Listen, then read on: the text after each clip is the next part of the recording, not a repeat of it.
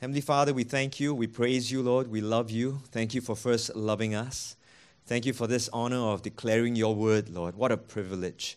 And I pray, Lord, that I will be faithful in your word, Lord, your scriptures, Lord, as I have studied it, to process and also to share with my brothers and my sisters. I pray for hearts also this evening, made ready by the Holy Spirit, that it will be hearts ready to receive all that you have for them this evening. And I pray you will stir us, you'll convict us, Lord, you'll provoke us, Lord, and even comfort us and love us even through this declaration of your word. We thank you, Lord.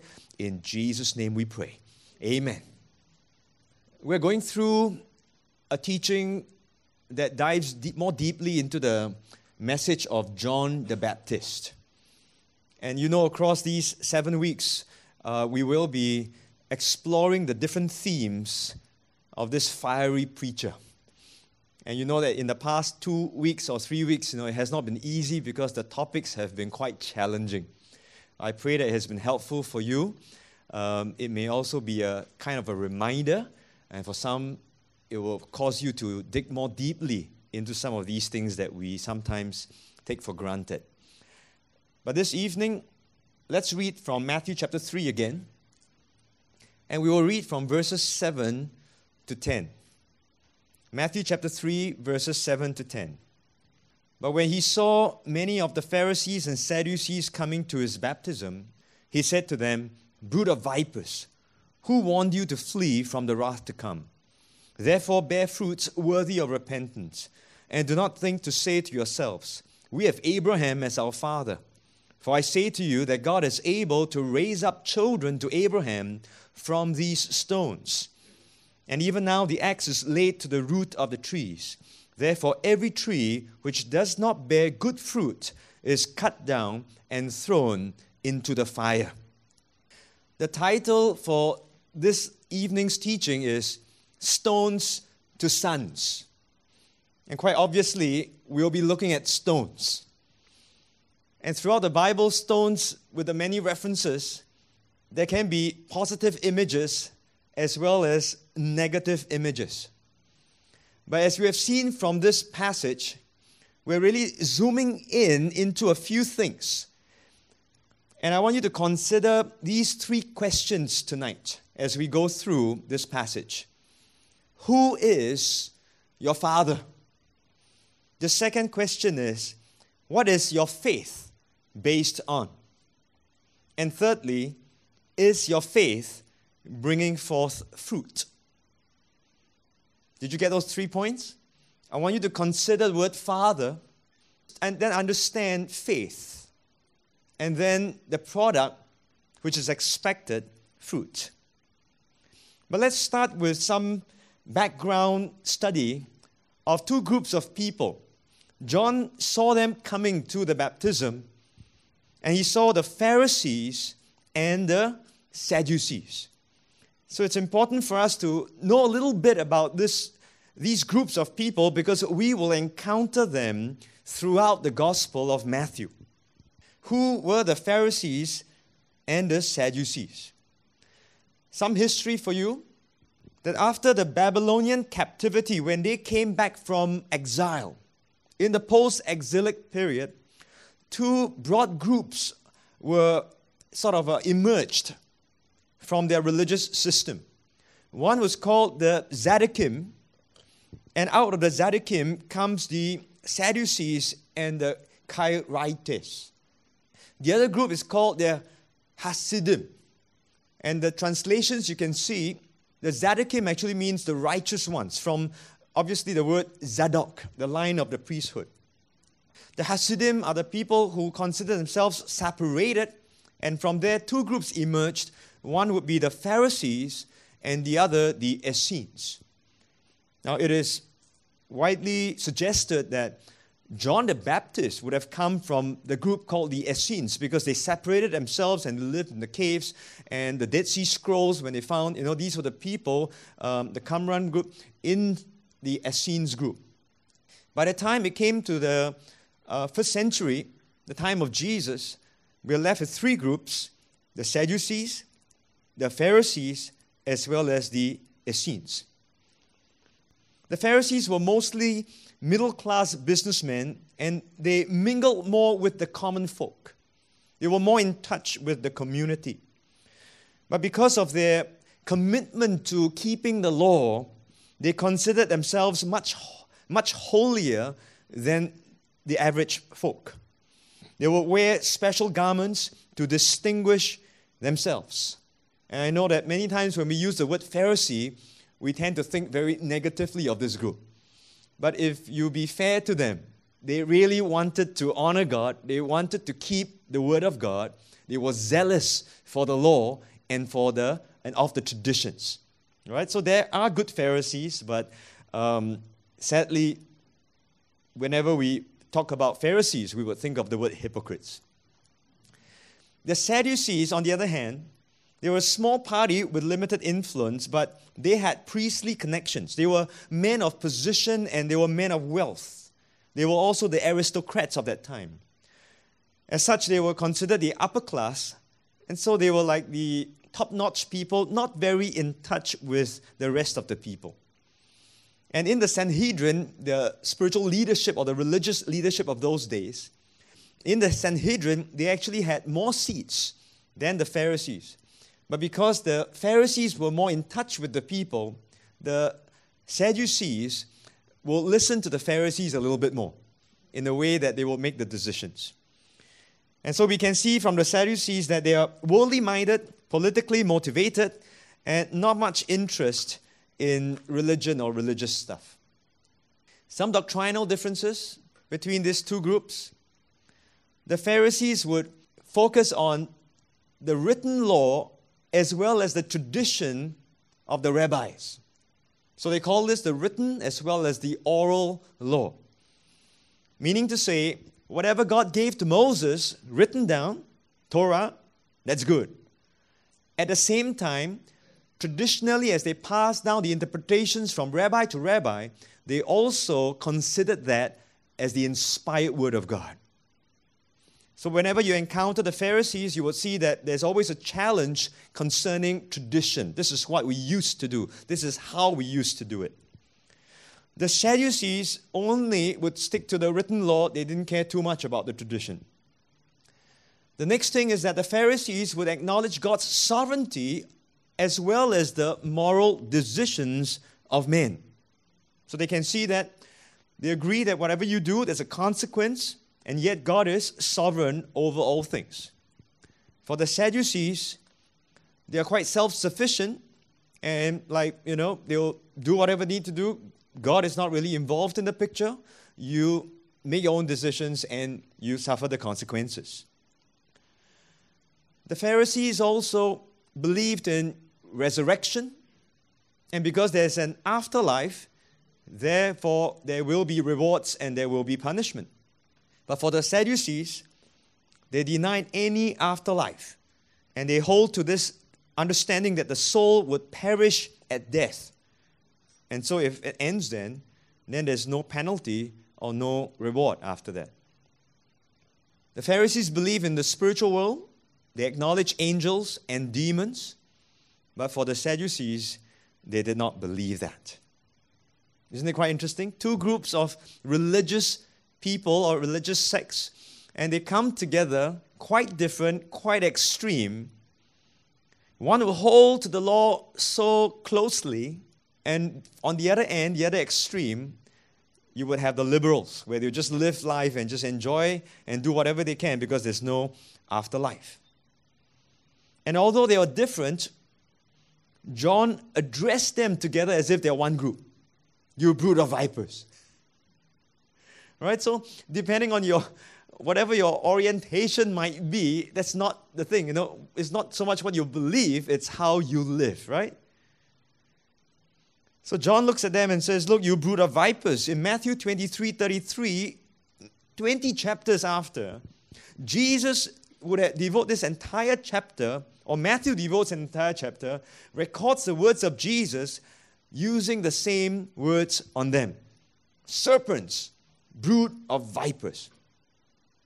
And he was really very harsh. How can you escape the condemnation of hell?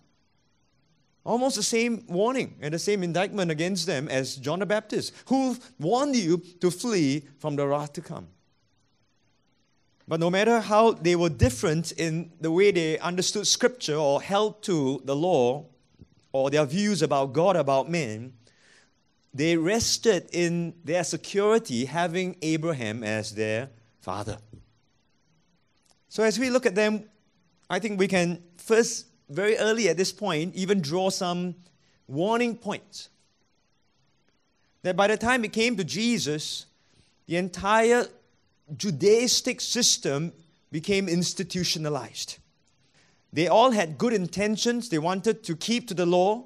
Why? Because it was their disobedience to the law that took them out of the land in the first place. And so when they came back from the exile, they took one decision from Ezra's point all the way down. It says, we will keep the law. We are not going to get kicked out of the land anymore. And they swung to the other extreme, and they institutionalized the entire thing. And since we're talking about stones, and John makes a reference to stones in a very, very short while, we can see that in the hearts of these people, they had hearts of stone. Religion and institutionalization can do that to us. Institutional thinking can both harden and deaden our hearts. It can become cold, it can become rigid, and at times, just like stones, it can even trip you. Jesus encountered again this group when he entered Jerusalem, many chapters down. And I call it sanctified sarcasm. Remember that they were praising Jesus as he entered Jerusalem? And the Pharisees are going, how can your disciples be doing this kind of stuff? And Jesus replies, I tell you that if these should keep silent, the stones would immediately cry out. It's almost like a parallel of John, right? John is saying, look, come on, if you don't change the way, and you're talking about Abraham as your father, God can raise children from these stones. You don't realize how cold and how dead you have become. But if God requires it, He can turn the stones around. Quite a few verses after that, we see a prophetic removal and replacement of dead stones. Jesus prophesies and says that very, very soon the enemy will come. They'll run you over. They will not leave in you one stone upon another, because you did not know the time of your visitation. See, institutionalization or religion can do this to us. You know, we look around the world and we see many of these quaint stone church buildings still standing. Of course, we know where to find most of these, right? Some of you just came back from Europe. And if you travel around Europe, you have large stone cathedrals, churches, and so on. I mean, these are beautiful buildings. They are monuments. But many of them are literally stone cold. I'm not saying that God's presence is no longer upon the country or the nation per se. All I'm saying is that we must guard against this happening to us in an institution called the church. And this is what happened to Judaism at that point in time. It became cold, it became rigid, it became harsh, and it was dead. My question for us is, have we also been institutionalized without realizing it? There's every possibility, because it doesn't come upon you overnight. But over the years, you do things in a certain way. You will sing songs in a certain way. You will perform certain duties in a certain way. And it all starts out right, but it can end up dead and cold. So let's go to the very first question. Who is your father? Now, to the Pharisees and the Sadducees and all the Jews at that point in time, this was their declaration. Oh, we have Abraham as our father. I mean, they didn't have to say it. They didn't have to declare it. John the Baptist knew immediately, because he is a Jew. He understands. And so the moment he said, you better bear fruits worthy of repentance, he could almost hear their shouting back against him and say, what do you mean? What do you mean by fleeing from the wrath to come? We have Abraham as our father. They were relying on their heritage. They were relying on tradition, on their religion, and they rested on their physical lineage that led back all the way through to Abraham. In Singapore, we might say it in a different way. When someone cuts in your path, when you're driving and someone either drives really slowly, okay, you've never experienced that before, right? What do we normally say to them? Oh, you think this is your grandfather's road, ah? So if your grandfather owns this road, then everything you can do, you can never go wrong. See, this is the Singlish way of saying things, right? That's how the Jews felt about Abraham. And of course, through Scripture, we see this. And I've taken one passage from Genesis chapter 17, verses 7 and 8 that says, "And I will establish my covenant between me and you and your descendants after you in their generations for an everlasting covenant, to be God to you and your descendants after you. Also I give to you and your descendants after you the land in which you are a stranger, all the land of Canaan, as an everlasting possession, and I will be their God." To the Jews, just mention Abraham. No problem. Because it says there, your descendants after you. Oh, we are the descendants. Right? It's everlasting. Right? So it's snapshot. 包价. Don't have to worry. Abraham, it's our father. Jesus had to address the same problems with the Jews. If you look in your Bibles, it's a huge long passage in John chapter 8, verses 13 to 59. We won't read the entire passage, but it was the same problem. The Pharisees were questioning the identity and the authority of Jesus. And Jesus, in answering and presenting his position, some of the Jews, it's recorded in John chapter 8, believed him. But the discussion doesn't end there. Jesus continues to talk to the Jews who believe him. And he says, okay, if you believe me, then abide in my word, be my disciples, and the truth will set you free. And they didn't take that too nicely. They said, no, we are Abraham's descendants. What do you mean set free? We've never been under any bondage. And Jesus clarifies, this, no. You are bound by sin. That's what he's trying to tell you.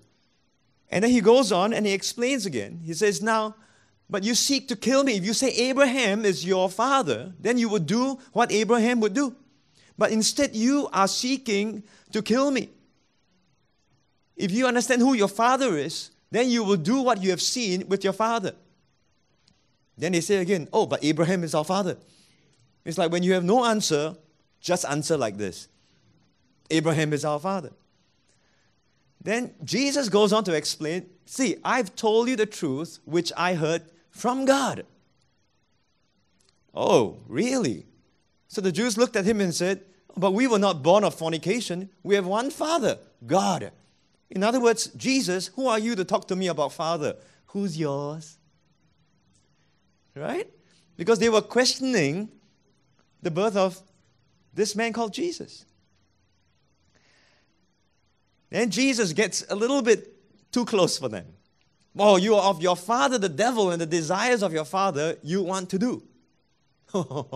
Not nice. Now, since you mentioned devil, Jesus, do we not say rightly that you are a Samaritan? Oh, now you're not even a Jew. You are half a Jew. You are a Samaritan and you have a demon since you said that we are of the devil. I do not have a demon, Jesus answers, but I honor my Father. If anyone keeps my word, he shall never see death. Now what do they say? Okay, now we really know you have a demon.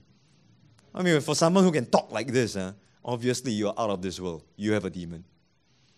So Jesus says, look, your father Abraham. Now, you want to talk about Abraham? Let me talk about your father. Your father Abraham rejoiced to see my day. He saw it and was glad. So if you are the descendants of Abraham, you would see my day and I'm standing before you, you would be glad too. Amen? And he goes, you're not yet 50 years old, and have you seen Abraham? And what was Jesus' answer? Most assuredly I say to you, before Abraham I was. Now that was the last straw for them. After that, they picked up stones, and they were going to stone him. You see, this was the position of the Jews in those days. To them, Abraham was everything. They were very convicted. I mean, you got to give it to them. They were so convinced. They were convicted, and they would use Abraham as if it's their get out of jail card. Any problem? My father is Abraham. Anything wrong? My father is Abraham. Don't know the answer? My father is Abraham. Do you know in the church today, we sometimes presume on certain statements also. What is our get out of jail card? Sometimes in the church, we could say any of these, right? I prayed the sinner's prayer, so everything's going to be cool. Really? I tithe, so you can't tell me what to do. I was born to a Christian family. So what does it mean? My parents are church leaders. Well, good for you. I'm a long-time member of this church. Some people phrase it differently. I'm like the furniture now. I'm very active in church. All right, that's nice. I say grace before every meal. At least you pray. God understands. What do we use as our get out of jail card? We don't want to admit this, but sometimes we can be like the Pharisees and Sadducees too. We've been in the church long enough, or we understand Christianity long enough. We can be hardened. Now, to us, we may think we are rock solid and convicted. But we could be like stones, lifeless also. And the first point I want us to ponder when we ask about who is our Father. As I look at this passage, this line came up to me. It's one thing to declare the Father. It's another to live as the Father's children. Would you agree with that? See, that was Jesus' point to the Jews. You say you are Abraham's descendants. Abraham is your father. Now, if he's your father, you would do as your father. Now, we know our position, and we can declare God as our Father. But it's one thing to declare the Father, and we as sons and daughters of the Most High, and that's the most privileged position. My question is, are we living as the Father's children? Because you will see that once we get into the gospel proper and Jesus begins to preach and he begins to declare, he mentions the Father's will many times. Are you about the Father's will? Are you doing the Father's will? See, today there's a big recovery, and that's wonderful that, we are no longer slaves, we are sons, and that's beautiful. But after we realize we are sons and we are daughters of God, will we do the Father's will? It's one thing to declare the Father. It's another to live as the Father's children. What is your faith based on? As the Jews based their faith in Abraham, we are told that only those who are of faith are sons of Abraham. And so what faith is this? What is our faith based on? Who is our faith based on? From this passage in Genesis chapter 17, the Jews' faith is based on their promise, or God's promise to Abraham, and themselves being Abraham's descendants. And they held on tightly to this. But might I suggest to you that through the years, although they declare Abraham as their father, their faith might have shifted and now is based on a system and a religion and a heritage more than anything else. Paul clarifies later on in Galatians. He says, now To Abraham and his seed were the promises made. Now, Paul says he does not say, and to seeds as of many, but as of one, and to your seed, who is Christ. Well, this must have really turned the tables for all of them. Where previously they were saying, look, it's the promise was made to Abraham and to his descendants. We are the descendants. Paul comes onto the scene now and he says, look, this is the right way to interpret it. I used to think it was this way. Now by revelation, it's shown to me that it's given to Abraham and his seed, not to his seeds. And who is the seed? He is the Christ. It is the Messiah. When the Messiah comes, the promises will be fulfilled in the Messiah. It's not in the system. It's not in the religion. It's not in your tradition. It is in the Messiah, in Christ. At this point, allow me just to do a quick revision. And I know that this will be helpful for us. Let's look at Abraham. Abraham is someone from Ur of the Chaldees, and God calls him one day, appears to him, and gives him a promise. Everybody knows that. Genesis chapter 12, verses 1 to 3. So God says, Abraham, this is what you must do. You go, get out of the country, and I'll make your name great. I'll bless you, and you will be a blessing. In you, all nations will be blessed.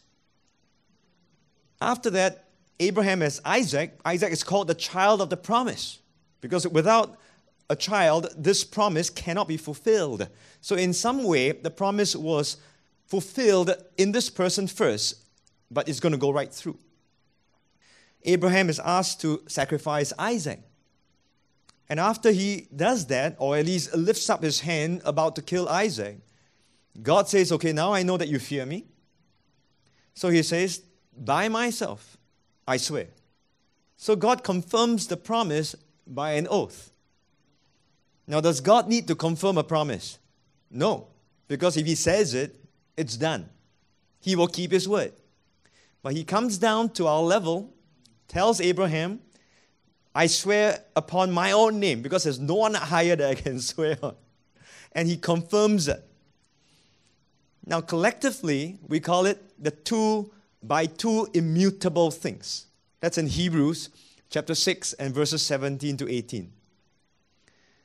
He confirms this promise by an oath, in your seed, all the nations of the earth shall be blessed. Can you see? Did he say descendants? It doesn't. Abraham, Isaac, after that comes Jacob, that becomes Israel. And through Israel, we know that they have descendants of Abraham. 70 people, they went into Egypt.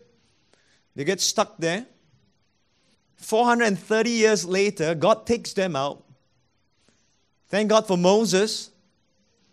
And God gives the covenant at Mount Sinai, where we call the Sinaitic covenant, or today we refer to it as the Old Covenant. It is given in tablets of stone. Many times we look at this and we say, this is the law. When I say the word law, do you feel good or feel lousy? We tend to feel lousy, right? But you got to read Scripture, because in Romans it says the law is holy, it is just, and it is good. Law is there to reveal righteousness as well as sin. You cannot divide these two words.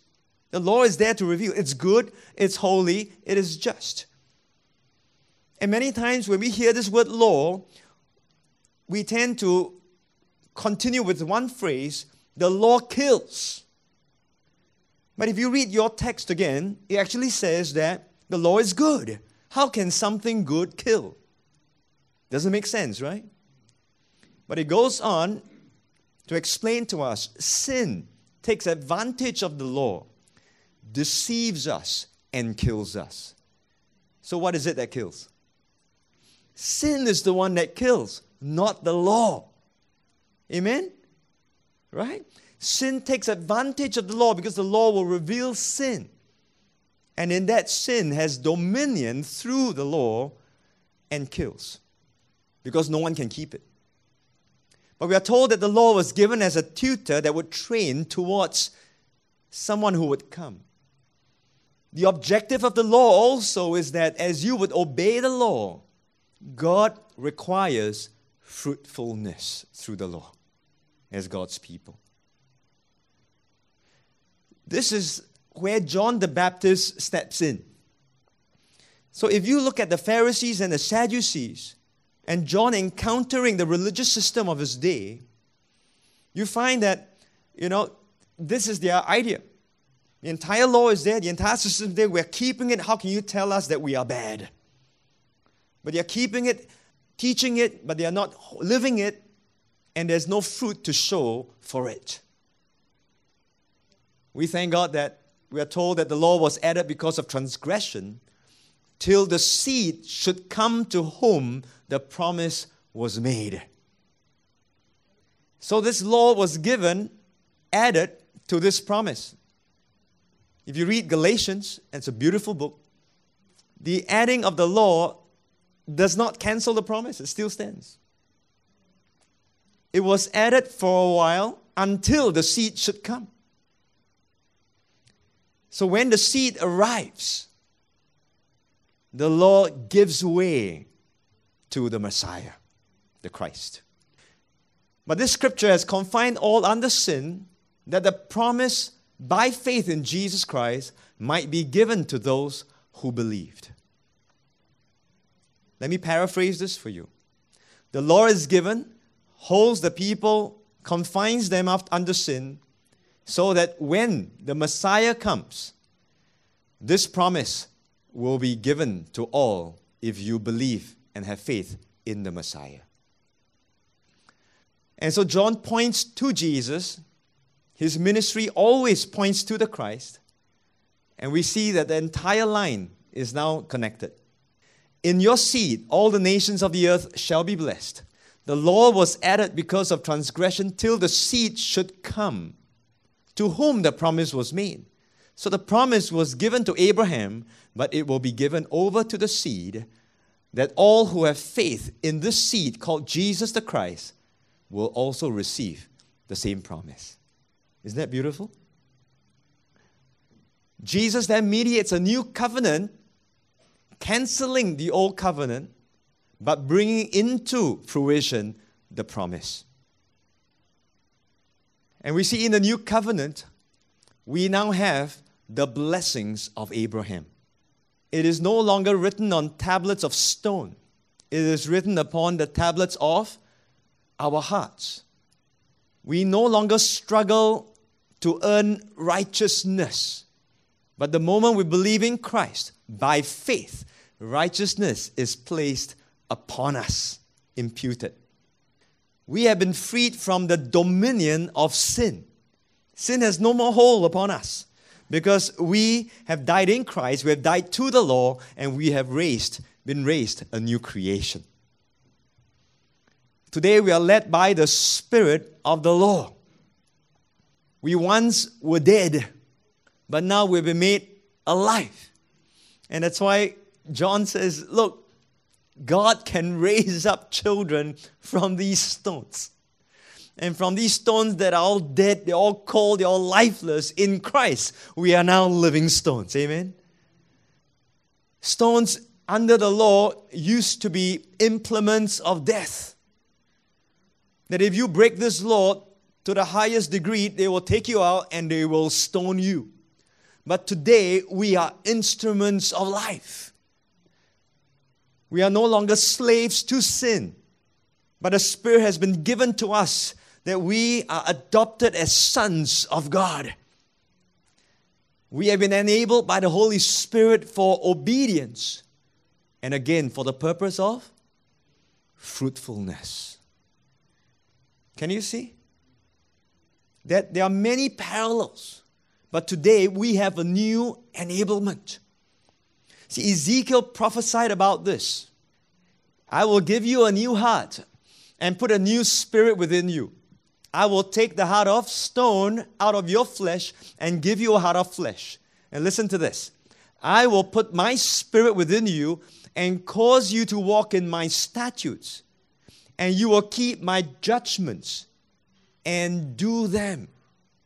Now, what does that mean? That literally means my spirit will be within you so that you can live out the law. Does it surprise you? You see, the law reveals the righteousness of God. The law reveals the standard of God. That's the expression of what it means to live as one who belongs to God. And so today we say, we're no longer under the law. Let's remove that totally. How do we live? We live by the Spirit. How does the Spirit guide us? He just tells me I just do law. That sounds right. But do you know, while you are learning that, what do you read? You read the Bible. You read the law. But you don't get into the letter of the law because now you are going to understand the spirit of the law. Which law is this? It is the law that comes from God. See, friends, I don't want you to hate the law per se.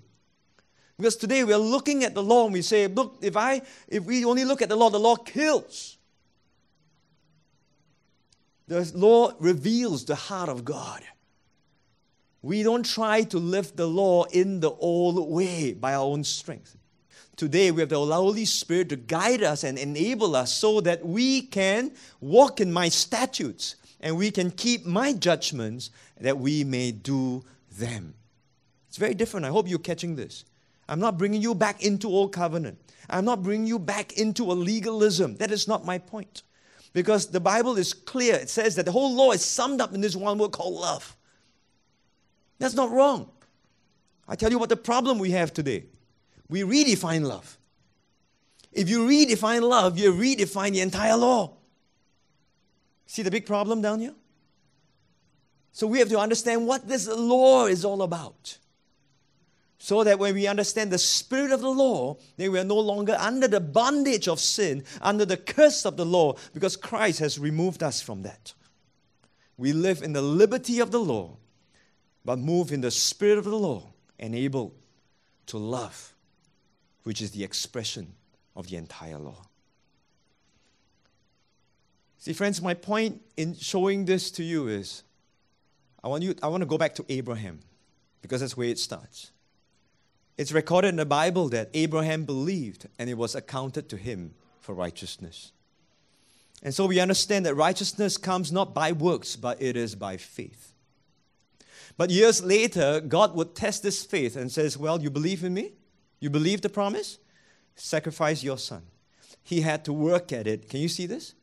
His faith had to be worked out. And so faith is not just I'm believing and I don't do anything anymore.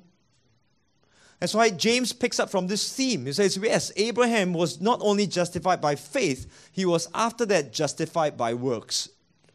Right? That will really boggle you if you're feeling tired tonight and you can't process that. He was justified by faith, but the genuineness of the faith is expressed through the works he would do. And later on, God confirms by oath, saying, not only in your seed all the nations of the earth shall be blessed, but he gives a reason. Because you believed? Because you have obeyed my voice. See, my dear friends, today we talk about faith, just believe, don't do.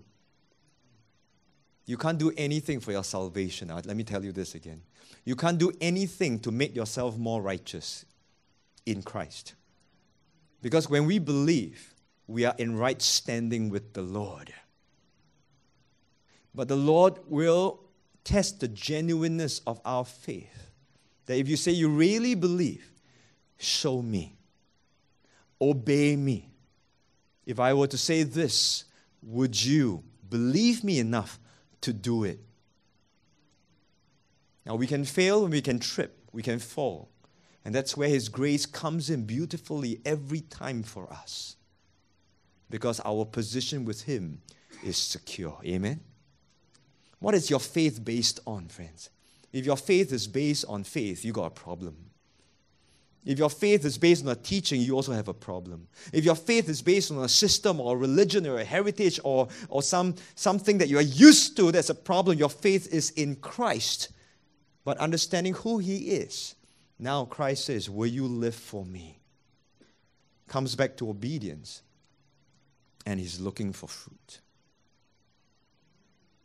See, is it wonderful that faith turns stones into sons? It says, therefore, know that only those who are of faith are sons of Abraham.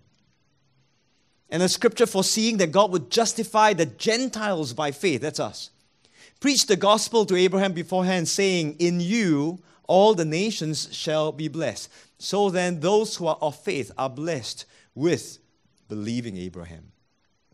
And then after that, he concludes with this glorious statement. When we believe, for you are all sons of God through faith in Christ Jesus. And if you are Christ's, then we all now in Christ, because He is the seed. So if we are in the seed, then we are all Abraham's seed and heirs according to the promise. Isn't that wonderful? So whatever Christ has, we have. Only in Christ. Only in Christ, the Messiah. This is the faith that we declare. And I want us to ponder this point as we answer this question about faith. That truly God is not constrained by dead stones. That if we are not careful, we can also become like dead stones, although we are living stones in Christ. If we become institutionalized and we become churchized, we can become dead. We can go for teaching after teaching after teaching, but there's no obedience and there's no working out of our faith or our salvation, then we are dead. We're as good as dead. But God is not constrained by dead stones. He can raise up living stones anytime for His purposes. Amen? Let's go to the last point. Is your faith then bringing forth fruit? John tells the Pharisees and Sadducees, bear fruits worthy of repentance. This is expected, and I hope you are convinced by now, after I've shown you the scripture, I've taken you through, that this has always been the objective. We are to be fruitful. Israel was referred to always as God's vineyard. And by the time it came to the prophet Isaiah, this was what God had to say to Israel. Now let me sing to my well-beloved a song of my beloved regarding his vineyard. My well-beloved has a vineyard on a very fruitful hill. He dug it up and cleared out its stones and planted it with the choicest vine. He built a tower in its midst and also made a winepress in it. So he expected it to bring forth good grapes, but it brought forth wild grapes. Do you believe that the seed that's planted in each and every one of us, and we who are in the seed who is Christ, it is the choicest seed?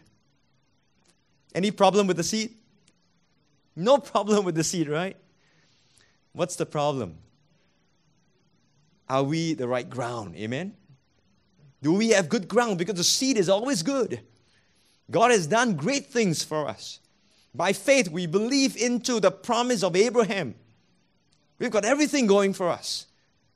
Actually, we've got no excuse, Everything is there for us. And all the Lord is just saying, stay in me, I am the vine, bear fruit.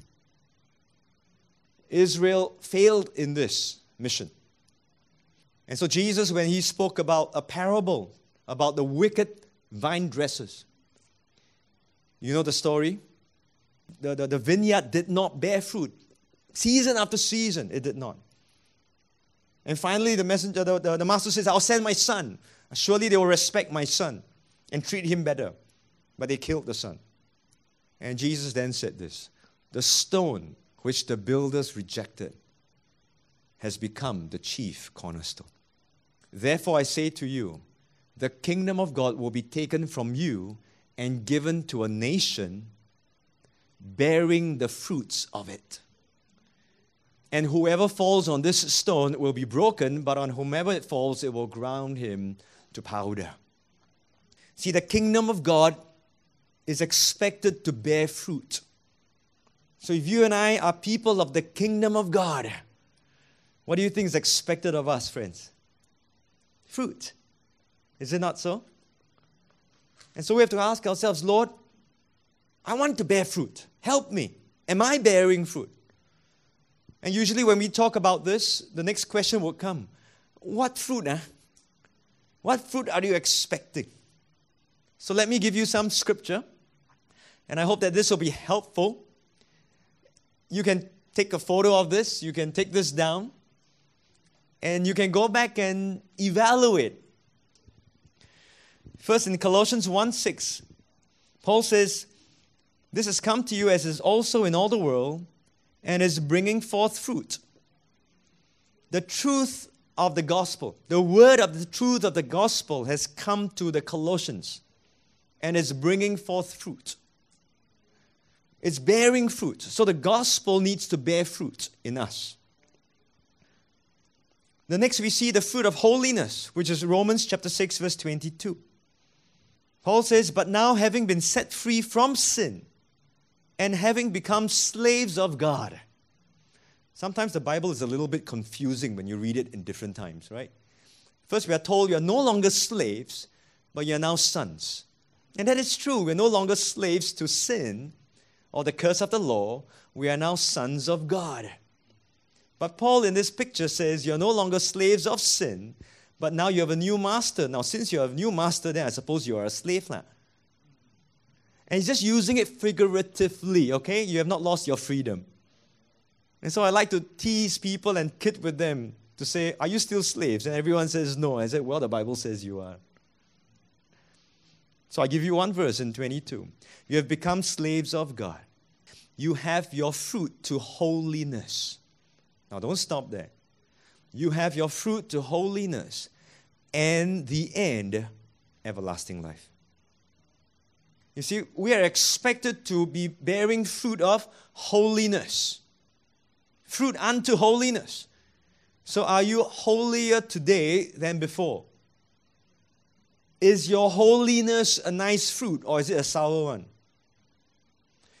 Are you separated unto the Lord, which is what holiness means, sanctified? Yet are you morally more sound today than you were previously? Because holiness is taken from this word called whole. Are you more whole today than you were before? Or are you still broken? The next fruit is called the fruit of righteousness. We have been imputed with God's righteousness or Jesus' righteousness. That's the gift of righteousness. And we must always discern between the gift of righteousness and the fruit of righteousness. They're two different things. It's gifted to us that we are righteous before the Lord. But you see, that covers us and gives us right standing so that we can approach God anytime. But he says, now because you have that privilege, I want you to grow into that righteousness. That's called the fruit of righteousness. Now, how does he do that for us? Hebrews chapter 12, verse 11. Now, no chastening seems to be joyful for the present, but painful. Difficult times, challenges, trials, tribulation. Nevertheless, afterward, it yields the peaceable fruit of righteousness to those who have been trained by it. You want to know how righteous a person is? Give them a difficult time. Yeah. You want to know how righteous a driver you are? Let me cut into your lane. Yeah, you understand what I mean now? In a nice time, praise the Lord, hallelujah. But in a difficult time, will you justify your actions? That's what we do. When in a tough time and we fail and we say, God, you understand it was difficult. I mean, come on, let me fail. But it is in that tough time that our righteousness is, or the lack of, is revealed. Will you stand firm and will you not compromise when the going gets tough? That's righteousness. Will you live by God's way regardless of the challenges that come against you? That's called righteousness. See, don't be fooled, friends. Because sometimes today, when you want to stand by what you believe in, even Christians will look at you and say, why are you so legalistic? That's not the idea. Legalistic is that if you think by doing that you become holier and better than other people, that's legalism. That you can earn that right. That's legalism. But to live righteously is to live in expectation of the fruit that is to be born. Next one we call the fruit of good works. Paul prays for the church in Colossae that you may walk worthy of the Lord, fully pleasing Him. How? Being fruitful in every good work and increasing in the knowledge of the Lord. See, there's also a teaching that's going around to say that don't try to please God because God is already pleased with you. Have you heard this? Don't do anything. You don't have to do it because He's already pleased. Then cancel this line. Paul says, walk worthy. So that as you walk worthy, you will please the Lord. How? By being fruitful in every good work. How's your good work? How are your assignments? See, you must bear fruit in that. Hebrews chapter 13, verse 15. Therefore, by Him let us continually offer the sacrifice of praise to God, that is the fruit of our lips, giving thanks to His name. You want to know how fruitful you are? Carry a recorder with you. What's coming out of your lips? All the time. Whether you are conscious or unconscious. You see that? What's the fruit of your lips? It should be praises to His name and giving thanks unto the Lord, right? Being thankful in all things, in all situations, however challenging, however difficult. Or are we complaining and griping and cursing and swearing? Then that's a wrong fruit. And James addresses that in chapter 3. What kind of fruit are you bearing? So when someone listens to you, will it be pleasant to listen to or very trying to have coffee with you? Now, it doesn't mean that you can't pour out your challenges, okay? I'm not saying that. I think you understand what I mean. We can all improve in this area. The fruit of our lips. The fruit of wisdom. James chapter 3, verse 17. But the wisdom that is from above is first pure, then peaceable, gentle, willing to yield, full of mercy and good fruits, without partiality, without hypocrisy. That's a wisdom from above. When you contrast that, you will see it's a wisdom that is earthly and is sensual and that is demonic. That's what James says. So we have to be careful what kind of a wisdom we are drawing from. And we all need wisdom in our day and age today.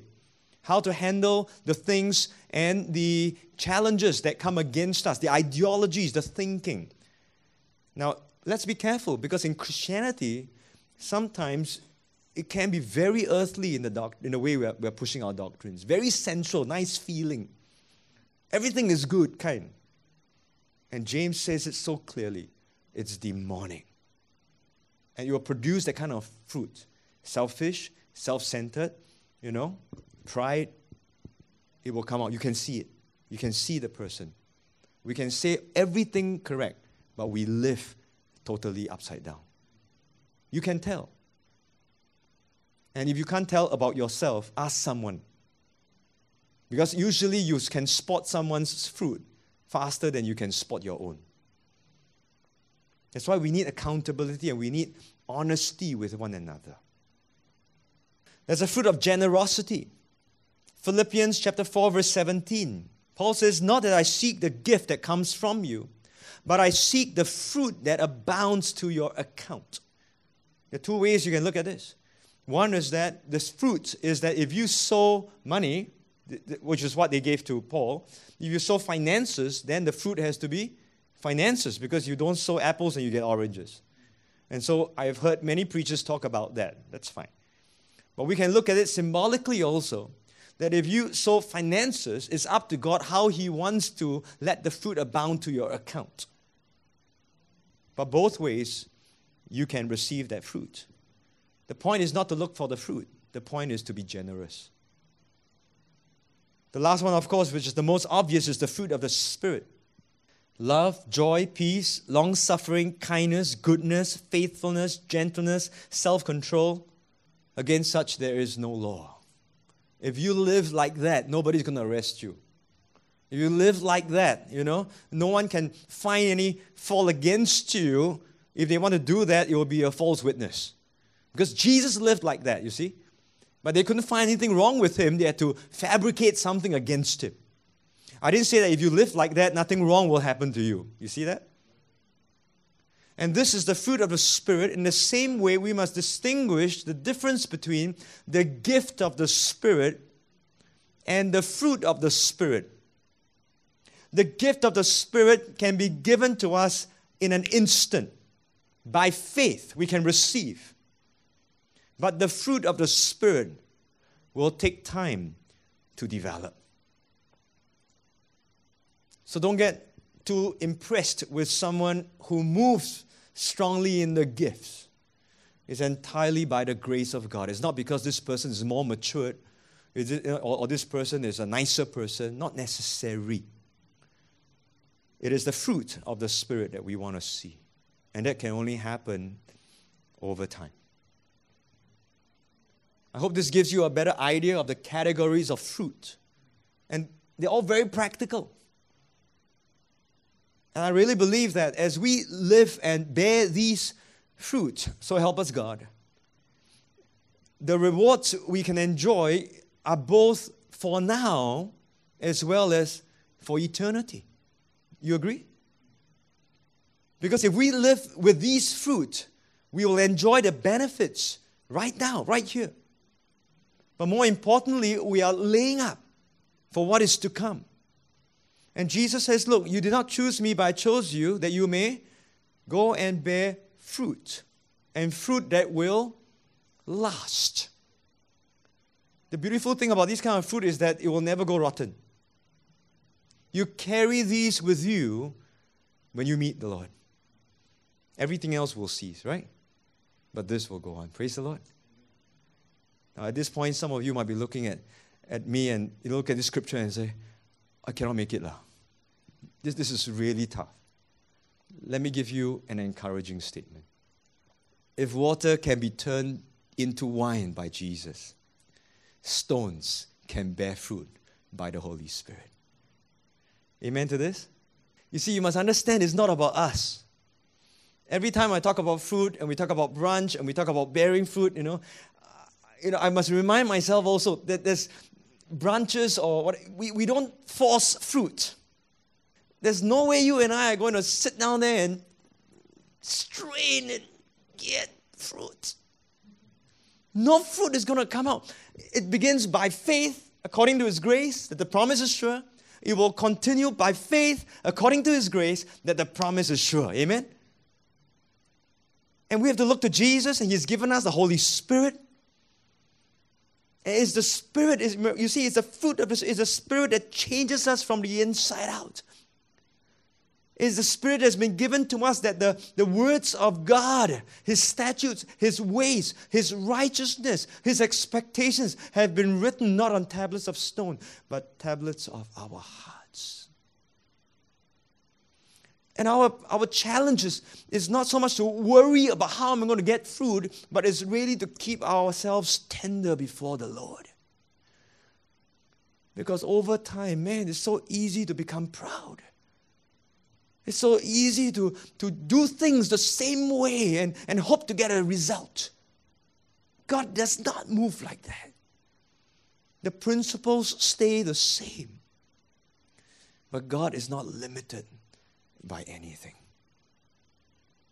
And so let me ask you again, who is your Father? What or who is your faith based on? Is your faith bringing forth fruit? See, by faith in Jesus Christ, the Lord has already turned stones into sons and daughters. But let me ask ourselves as we close, what kind of stones are we? May we not become institutionalized, God forbid. Can we promise one another to point it out to each other? Can we be accountable so that we can remain soft? That we don't become cold and hard and harsh and proud and stumble others. Really, people who come into a community, they can spot a stone is dead or living anytime. We cannot wayang. And can we be honest that we perhaps at times we have been stumbling rocks and stones to the people amongst ourselves and even to those outside. And worse yet, we might have become implements of death when we bring condemnation upon people. No more. What kind of stones are we? We were once dead in our sins, but now alive to God. We are recipients of the promise and the blessings of Abraham by faith through Jesus Christ. And in Christ, we are now sons and daughters of God, co-heirs with Jesus Christ. That as we declare the Father, we will live as the Father's children. We are no longer dead stones. We are living stones with Jesus as the cornerstone. And we take reference from Him and Him alone. We're not a temple in Jerusalem that's rigid and dead, but we are a holy temple being built together for a dwelling place of God in our midst by the Holy Spirit. And the greatest miracle is that we are stones empowered and enabled by the Holy Spirit to bear fruit that will last.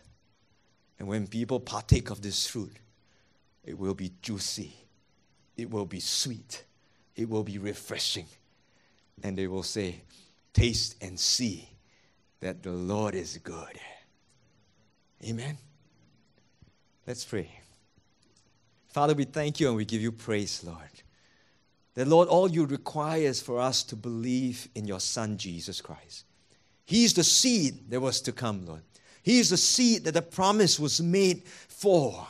And that in Him, the promise was fulfilled. And so, Lord, when we believe, Lord, in Him, we are now the seed of Abraham and heirs according to the promise. Not because of how good we are or how wonderful we can, present things, but because of what Jesus has done upon the cross for us. We thank you we're no longer under the old covenant, Lord. Lord, that the law that once, showed up the sin and so on, that sin took advantage of to deceive and to kill us, Lord, that's done away with now, Lord. But Lord, today we live by your Holy Spirit, still living according to your ways, according to your righteousness, according to the law of Christ, which is love, according to the law of the Spirit, O God, but nonetheless, still your law, your statutes, and your judgments. And Lord, let not faith be just a mental assent to agree with these things. But Lord, as Abraham lived out and worked out his faith, willing to sacrifice Isaac because he believed in you, let our faith, Lord, also be faith that is alive, that will be expressed through the works that we do, through obedience. And that, Lord, may we bear fruit, Lord, that will be a blessing to the people around us. Fruits that will last, that one day when we stand before you, Lord, we give account. This is the harvest, O Lord. This is the harvest. And so thank you, Lord, for my brothers and sisters, that together we're going to hold each other accountable. We're going to hold our hands. We're going to encourage one another in the Lord. Not to bring condemnation, but, Lord, to walk with each other, even as we see the day approaching. And so we thank you for this time of learning, this time of fellowshipping in your word as we worship you. In Jesus' name we pray. Amen.